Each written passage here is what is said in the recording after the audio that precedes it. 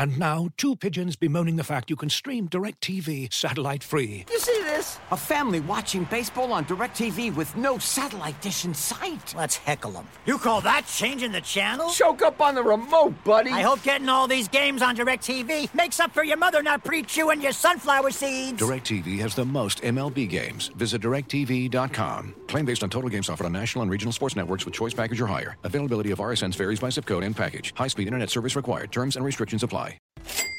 Customers are rushing to your store. Do you have a point-of-sale system you can trust, or is it a real POS? You need Shopify for retail. Shopify POS is your command center for your retail store. From accepting payments to managing inventory, Shopify has everything you need to sell in person.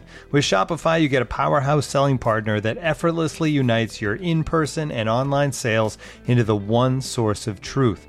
Track every sale across your business in one place and know exactly what's in stock. Connect with customers in line and online. Shopify helps you drive store traffic with plug-and-play tools built for marketing campaigns from TikTok to Instagram and beyond. Get hardware that fits your business. Take payments by smartphone, transform your tablet into a point-of-sale system, or use Shopify's POS Go mobile device for a battle-tested solution. Plus, Shopify's award-winning help is there to support your success every step of the way. Do retail right with Shopify. Sign up for a $1 per month trial period at shopify.com/theathletic, all lowercase. Go to shopify.com/theathletic to take your retail business to the next level today. Shopify.com/theathletic.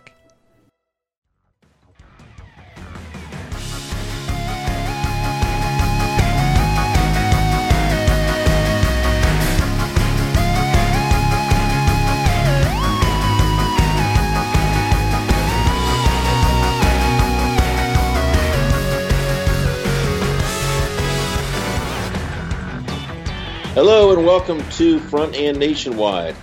This is the Athletics Dedicated Blue Jackets podcast. Aaron Portzon with you. Tom Reed is here from an airport somewhere. Yes, hello. And Allison Lucan is here. Hello. Blue Jackets, a humbling defeat last night, 5-1 to Tampa. Nothing new there. They have just been run ragged by Tampa Bay. 6 straight losses to the Lightning, 2 straight series sweeps by the Tampa Bays, and last night I'm sure there are a couple of things you could fix if you're the Blue Jackets. They sprung Kucherov on a couple of breakaways, never a good idea. But I felt like they landed maybe their best punch to Tampa Bay in the first period, and they come out of it down 2-0. That one felt. That feels worse to me than the Islanders' loss or losses of that ilk, where you feel like you could play a little bit better and you lost. This one makes you feel like you're just not good enough, and I'm wondering what you guys are thinking about that. No harm there in the sense that Tampa Bay is clearly the best team in the league, but you'd like to be able to at least hang with them. Am I wrong, Tom? No, I mean, this is what Tampa Bay does. I mean, if you think back to the last time they played them, I can't remember what the final score was, but it was the game that Bob did get pulled in. They had a great second period. Remember? Oh, fantastic second period. Yep. And then the game was over in a matter of minutes. That's just what Tampa Bay and really good teams do to you. They can take a game where you feel like you're right there with them, and in a span of 2 or 3 minutes, it's over. And last night, the final minute of the second period and the first minute of the third period, the game was over. That's what great teams do to opponents. And I asked John Tortorella about that yesterday morning about, you had the great second period last time. How do you avoid this kind of thing, this kind of attack? And his point was, you got to go right at them. You got to be fearless. And I think for the most part they were. But I don't know how you guys felt. I was watching it on television. When they went down 5-on-3 toward the end of that second period, you thought, "Oh my, this is it right here." Yeah. You just felt like the onslaught was coming, and sure enough, 2 goals in a matter of seconds on either side of the period, and the game was over. Yeah, Blue Jackets a 20-6 edge in shots on goal in the first period, 17 of 20 in the faceoff dot. I mean, they were in the Tampa zone probably 15 minutes, which is a staggering figure. But Allison, you do so well to look at the deeper numbers. There is something more Columbus could do. Like, it's easy to get lost in the good minutes there. There was something missing last night from the Blue Jackets game, and that was... Yeah, if you look at where all those shots were coming from, most of them were actually coming from above each circle on either side. They weren't coming from the slot. They weren't coming from net front. They weren't coming off of rebounds. They weren't those high danger shots that obviously give you a better chance to score. I mean, the highest probability shot that the Jackets had last night was 25%. That was the goal. And then they were middling right about the 12-13% range, where Tampa Bay didn't even see 13%. They were so high. So it's not just about quantity. And again, I feel like this is a common sense thing, It's not just about quantity, it's about quality. And when you're playing a team that has that skill, you've got to match them in quality too, not just quantity. We saw this in the first playoff series against Pittsburgh, I feel like, a few years ago as well. Yeah, it had that feel to it, Like where Columbus would have those stretches and then boom, kick in the groin. Exactly. You make one mistake with the puck, and the first goal was a classic example. Yeah. I mean, the Blue Jackets have a 4-on-2 coming across the line, and I think it was McDonough breaks it up, knocks Pierre-Luc Dubois down, and it's going back the other way, indirect pass to Kucherov, and 1-0. Yeah, and a great pass off the wall from Gordy ahead to Kucherov to spring. I mean, that's they're awesome. They're awesome, and it's a little dicey maybe throwing Jonas Korpisalo out there after 16 days with no play. And now here's Kucherov twice. Enjoyed that in the first period. But there, I didn't like the first Braden Point goal. I think that was the one where you go, he'd like that one back. But other than that, there were some goals there where you just go, okay, Stamkos from the left dot on the faceoff, Point after just an unreal sequence of passes from the left dot. At some point, if you're the goaltender, Korpisalo, you just sort of tip your cap on those, because it's too much. Yeah, you have to. I mean, it's just incredible what this team can do. Even, we talked about this last night as well, that second Point goal. And that's the thing. The game was actually rather entertaining for the bulk of it, because it was particularly the first period was really good play, I thought, from both sides. Totally. And Tampa's just fun to watch. I mean, they're firing on all cylinders. It's incredible. Yeah. Third round draft pick, right? Braden Point. Third round pick, I think, maybe. I don't know. I don't think he was a first rounder. Allison, I know, will be able to look that up. Probably have an answer within 10 seconds. Hold, please. He's one of those guys that is what elevates those teams. I mean, he's really nudged his way in there and become a special player. And Columbus needs that to happen with some of their young guys, right? And I think he took a long time to develop. Yep. He wasn't one of those guys that was like 1 year juniors and he was in the NHL. I think he was. How long was he in juniors? So he was in juniors a total of 5 seasons, including two after his draft year, and he was drafted in the third round, 79th overall. Yeah. What year was that? 2014. Oof. Yeah. He's one of those you kick yourself about. But then again, who knows what he's like if he's sort of cooked in a different system for 5 years. Sure.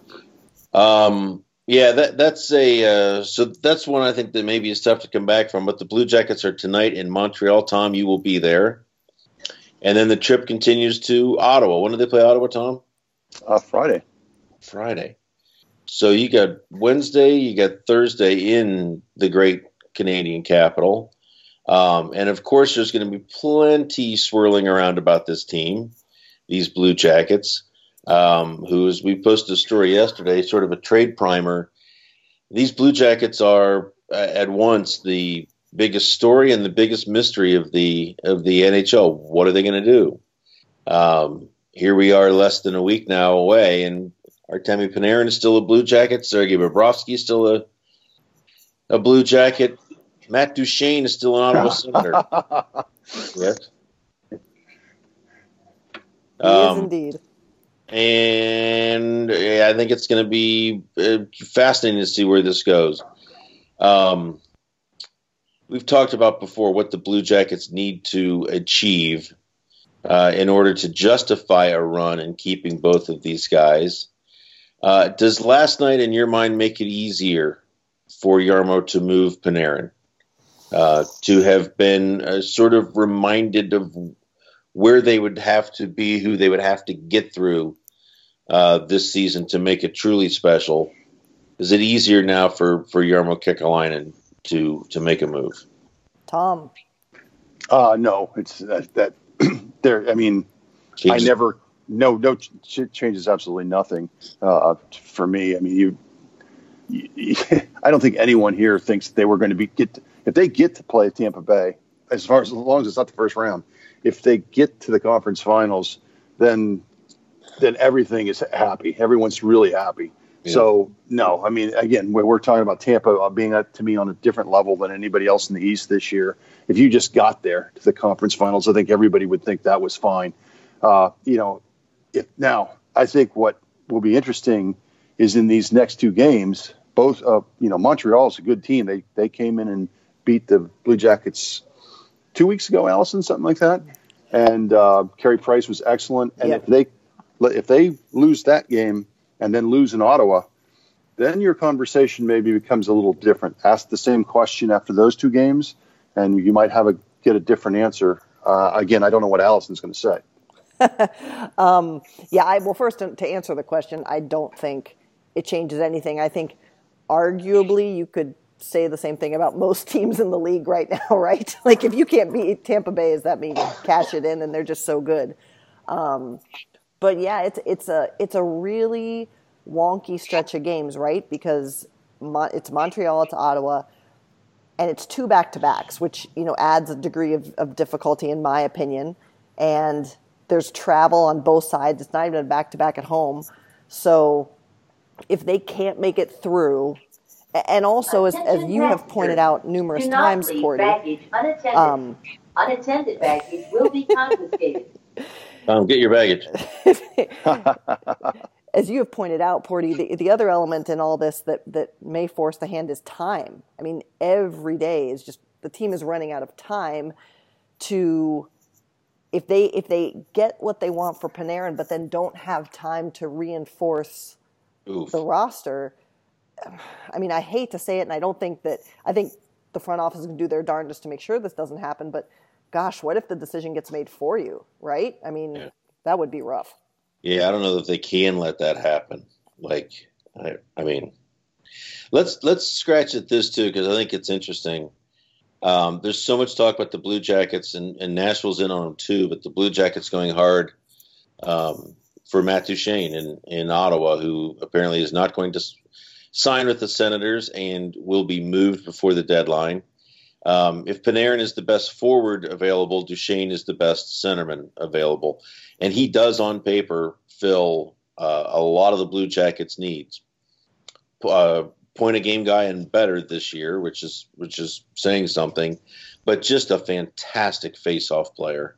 And that is something that the Blue Jackets have just needed desperately, especially down the middle. I think if you're Jarmo Kekalainen, I think you have to look at this not just simply through your team's needs, but also what is the true value of this player and what is appropriate to give up. And do you guys, is he a number one, and I'm, again, not looking at their roster, but is he a number one caliber center that would justify the haul you would have to give to Ottawa to get him, and forget even about having signed him to an extension? I think the Blue Jackets would certainly like to do that before they acquired him. I'm not sure they'll have that opportunity. Is Matt Duchene worth selling your soul for if you are Jarmo Kekalainen? Tom? No. Yes. I mean, you no, because you would have to. Oh, no, my answer is no. You would, to me, if you're bringing in Matt Duchene, you got to get some kind of guarantee that he's signing here. I mean, that's the last thing. And I think you mentioned this in your excellent piece, by the way, yesterday. Great primer for any Blue Jacket fan for this last week. But you can't then have three guys that are UFAs. And granted, that move probably doesn't get made without moving Panarin, but still, you're back in the same spot with a high-end player that you can't sign. And I don't think taking assets, getting assets for one, and then turning around and giving, I don't know if it's for as much as for Panarin, but still giving up a lot of assets, to me, is just you're shuffling deck chairs there in some ways. Yeah. Now, it could be said that if the Blue Jackets get more for Panarin than they give up for Duchesne, that him as a rental isn't the end of the world. Thoughts on that, Allison? I'm trying to find the words, but I just feel like getting him as a rental is almost not worth it. And I could easily argue myself out of that, but I feel like with the variables at play, and the whole point of trading Panarin would be to get assets, and to flip all that for another rental, I just don't like that at all. It's just, neither does the young child sitting next to Tom, apparently. But that's, this has to be a player that you know is going to sign long term. I think that would have to be a conversation that would have to be had before the move was made. Yeah. And the indication is that if he does go to Columbus, that he would be with the intent to hit the market. And this is nothing against Columbus, but if you're Matt Duchesne and you're this close to July 1st, why sign an extension? Why give away your right to free agency unless Columbus is just willing to really throw a huge pile of money on the table beyond what he could possibly expect on July 1 from somebody else. This is a guy. The offense is there, the speed is there, the face-off wins, the ability to kill penalties. Whew, I think of all the box of that checks for this team.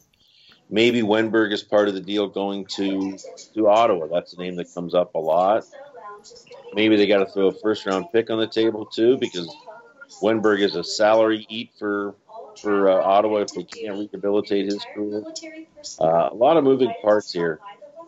When you guys look at let's forget about Bob and Panarin for a second.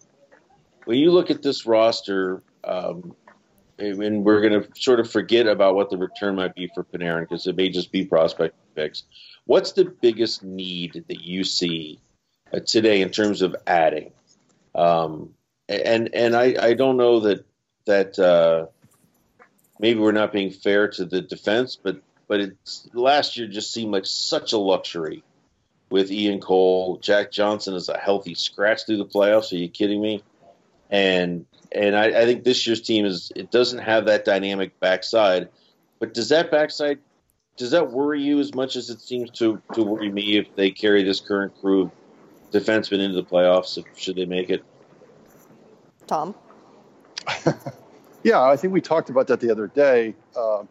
I think you do have to add, and of course, I think first of all, I think we all want to find out what is going on with Ryan Murray. Yep. Right. That could change the conversation very quickly if Ryan Murray were to miss some considerable time. But yeah, I think you need to add, but I don't. Am I gonna make a big splash on defense? No, I just don't think so. I think it's your when we're talking about Duchesne or a forward, if you're losing Panarin and you want to make the playoffs and you're serious about making some kind of run, then you have to, whether it be a winger or a center, you have to add a player up there. I don't think you need to add a big time defenseman. I think just maybe a better number 5 or 6 right now for me. It's sort of like the Cole trade last year. Yeah, and he obviously all those guys turned out. It was Jarmo had a really good, very sneaky good deadline last year. Although that they were all rentals, but he had a sneaky good one last year, and got him to a 2-0 lead and into double overtime of Game 3. So, yeah. Allison, how big is the crying need on defense, if you see one at all? Yeah, I agree with everything Tom said. Murray's status is key here. But, I've talked a couple times this year and written about it that for some reason this team is just allowing a lot more against this year. They're allowing more shots against. They're allowing more chances against. And I don't think you need to go big splash style, but sure. And remember, they brought in Cole, and that was a player they actually wanted to try to keep, right, over the offseason. So, yeah, consider it, sure. So this is, to say the need is still there, I think is fair, given that we know the team had interest there. Nothing splashy, but they've needed a little bit of a defensive injection, honestly, up and down the lineup, not just on the blue line. But I would certainly look to shore that up. I'd even say 4, 5, 6. Somewhere in there would be important. Could I add one point? And this is not a knock on the player, because I think he's already exceeded his expectations when he was drafted. But I don't think Marcus Nudavara's third season has been the second half, to be specific, the second half of this year. He's not continued to kind of go up. And I think if Nudavara was playing maybe a little bit higher level, this would not be, to me, as much a concern. Then you're just talking about a real depth of defenseman. But I don't think Nudavara has been all that great. He's been fine, but he's not really taken that step where it just looked, the way the season started, like, wow, they really might have something here with him. Yeah. Yeah, and that whole back end has just been a little bit unsettled. Like, Jones and Werenski have not been locks to play together as they had been the first couple of years. Murray's been better this year. You mentioned this briefly, Tom. He left last night's game, first period, with an injury, did not return, and is not on the trip, at least for the start of the trip. So a concern there. Let's end this, if we can, on a happy note, because there was great news for Central Ohio hockey fans, if you want to look at it from that perspective. The 5th player from the Ohio AAA Blue Jackets reached the NHL. 5 players, when that program, I think, started in like 2002 or 3. Maybe it didn't start until 2004, but it's a really, really impressive thing. And the 5th player was Cole Sherwood, who made his NHL debut with his hometown Blue Jackets in Chicago on Saturday, and made his home debut in Nationwide on Monday. Nice touch. The Blue Jackets arranged a suite for the Sherwoods' close friends, and a lot of the AAA Blue Jackets parents and players who wanted to come see their own make his home debut. And boy, Cole Sherwood, if you would have asked me at the end of training camp, is he going to make his NHL debut this season, I would have said, I don't think so. But the kid has come a long way, and I don't think he looked out of place in Chicago or last night at all against Tampa Bay, one of the few players that Tortorella kept sending out in the third period. Allison, what do you make of the young man's ascension and his play last night in his first game at home and his second game overall? Yeah, I'm with you. I don't know that this would have been one of the first couple call-ups I would have expected, but he's come up. He's looked comfortable. I think he's appeared comfortable to us when we talk to him in the room. He has the appropriate amount of awe, but also he seems like he fits, right? If that makes sense. Liked seeing, and Torts said, the game was already decided, but liked seeing him give both Sherwood and Robinson some power play time there at the end. Liked how he played. He had particularly last night, his first game was a little timid, if you will, in terms of really figuring things out, I think. But he really looked good last night. He gained an edge in shots, gained an edge in scoring chances, and even had a little bit of an edge there on those high danger chances I was talking about, which were harder to come by for the Jackets. And what I liked too, and you had this in the story from last night's game, but it was cool too to see a little moment. The broadcast had shown Torts kind of lean over and talking and gesturing to Cole. It didn't look angry by any means, but we asked him about that after the game, and he just said there was just a lot of encouragement from Torts, and that it meant a lot to him to have that in the game. And I think it was just a neat little sign of they're going to continue to develop this guy too, right? I mean, obviously, but you don't often see it happening. And I thought that was pretty cool to see too, and to see that player makes a mistake, comes back, gets some coaching, goes out, and by both sides, coaching and player, ended up making the right play the next time he went over the board. So very encouraging to see from the player just as a player, and just super cool. Think about what this says to the kids who are in that AAA program now, or to the kids playing in house league at a chiller league, to say Cole Sherwood from Columbus plays for the Blue Jackets. You know, just what a neat moment. Yeah, and I love this little anecdote too. So he's in Belleville, Ontario, practicing and getting ready for the Blue Jackets affiliate, the Cleveland Monsters, to play an AHL game. He's going through a PK drill with Trent Vogelhuber, who also happens to be from Columbus. And at the end of the drill, John Madden, the head coach of the Monsters, gives Trent Vogelhuber the honors, and Vogelhuber calls Cole Sherwood over and says to him in with a smile on his face, "Hey, Cole, do you want to go home?" And Cole looks at him like, "What are you talking about?" He said, "You're going up. Columbus called for it. You're going up." And for a Columbus player to deliver that message to a Columbus player kind of brings it all full circle in a really neat way. Tom, you wrote an interesting piece posted 2 days ago about Columbus, Ohio, and how all this hockey America stuff, the NHL keeps going back to Game 6 and celebrating the quote-unquote hockey cities in America. Maybe they should give the markets a look. Maybe yeah, I totally. I think what happens is, and we're not saying that Columbus needs to be on national TV 4 or 5 times a year, although that would be nice too. But that would come with being a better team. But to me, the Hockey Day in America is the city's. This is a chance for you to celebrate some of these markets that have achieved. And in Columbus, it's not just the team is better making the playoffs. It's that the Cole Sherwoods are now coming out and making an impact in the league with 4 or 5, like you mentioned, 4 or 5 guys.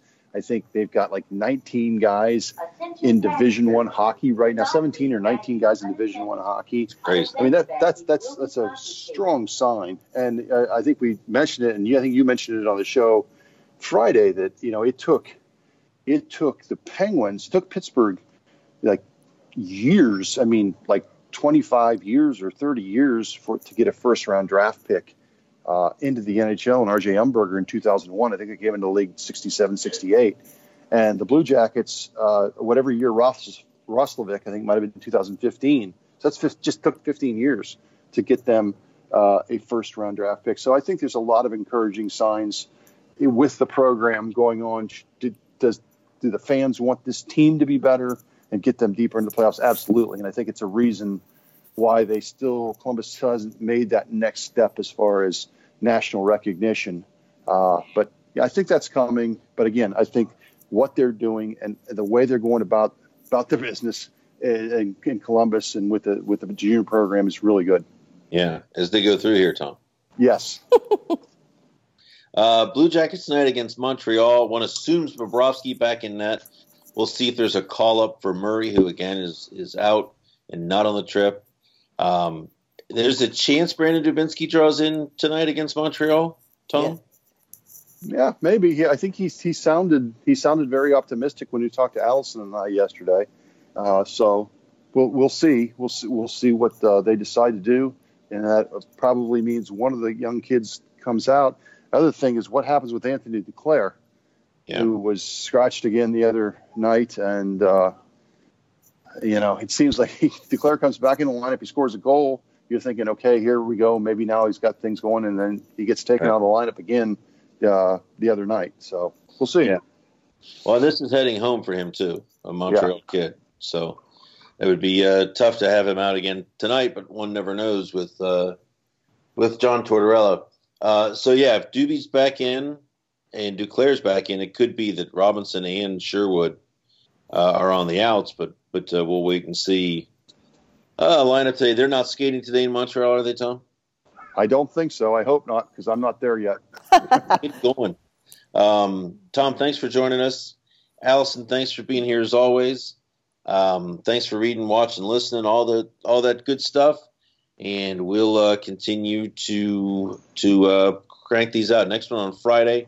I will say this: if the Blue Jackets make a substantial trade sometime between now and Friday, I can see us hopping in for a bonus extra front and nationwide. We'll do an online chat tomorrow at noon, and there'll be plenty of coverage coming. Yeah, so and big head for the Blue Jackets. Allison, anything to add? Yeah, we have if you want to have a place to hang out on Monday while we're watching news come down, we're also going to have a live chat going on Monday, just to track the action we did last year, and folks can join us in there. So we'll be sharing news, discussing possible news, rumors, all that good stuff. It'll be online at The Athletic, and providing all the coverage as it happens for you there. Excellent. All right, Tom, any final words? No, I would definitely encourage, like I said, I encourage people to go read your story, the primer. And yes, I remember that Allison and Rob Mixer did a great job last year on Trade Down the Line, and that was a busy one. That was a busy one. All right, folks, thanks for being with us. We'll talk to you in a few days. Enjoy your week.